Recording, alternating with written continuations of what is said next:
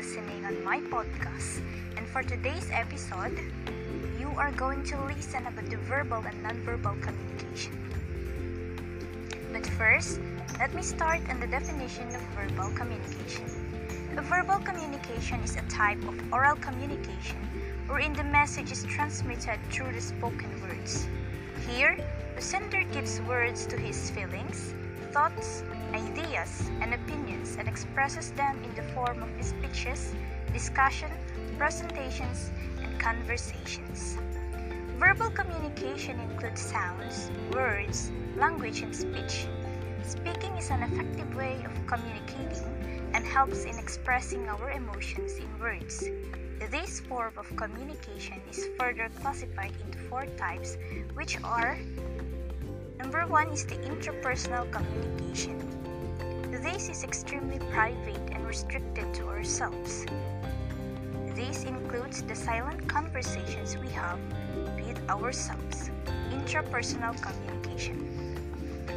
Number 2 is interpersonal communication.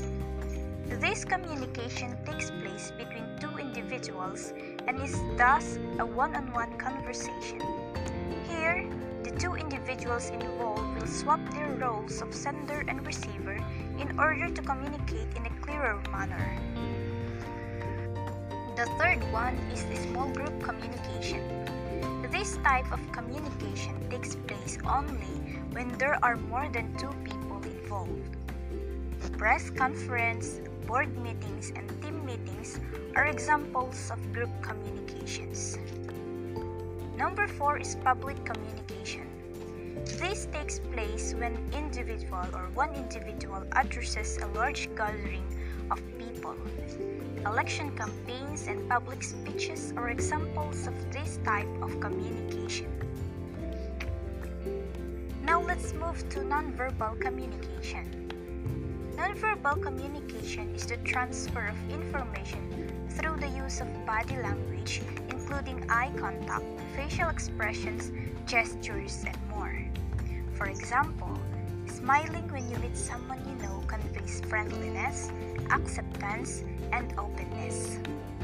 The nonverbal communication is important because it gives us valuable information about a situation, including how a person might be feeling, how someone receives information, and how to approach a person or a group of people.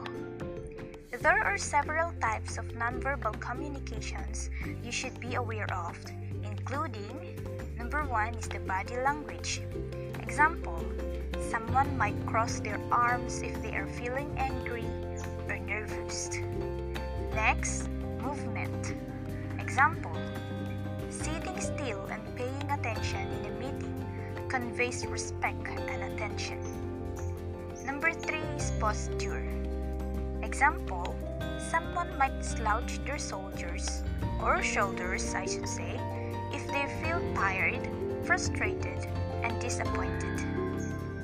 Number 4 is gestures. Example is the thumbs up, which conveys okay or positive in other countries. The next one is space. Example: you might stand 2 to 3 feet away from a new contact to respect their boundaries. Number 6 is facial expressions. Example: someone might raise their eyebrows and open their eyes widely if they feel surprised. And number 7 is the eye contact. Using eye contact is an extremely effective way to communicate your attention and interest. The 7 several types of nonverbal communications includes body language, movement, posture, gestures, space, facial expressions, and eye contact.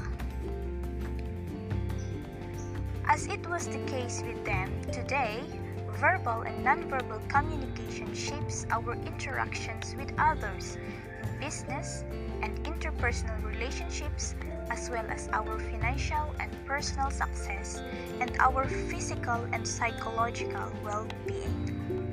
Moreover, the importance of nonverbal and verbal in delivering a message or a presentation is is that nonverbal signals can increase trust, clarity, and add interest to your presentation when yielded properly.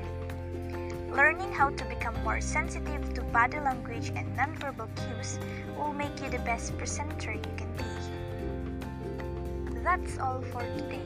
Please continue to clicking and listening my podcast on my next upcoming stream.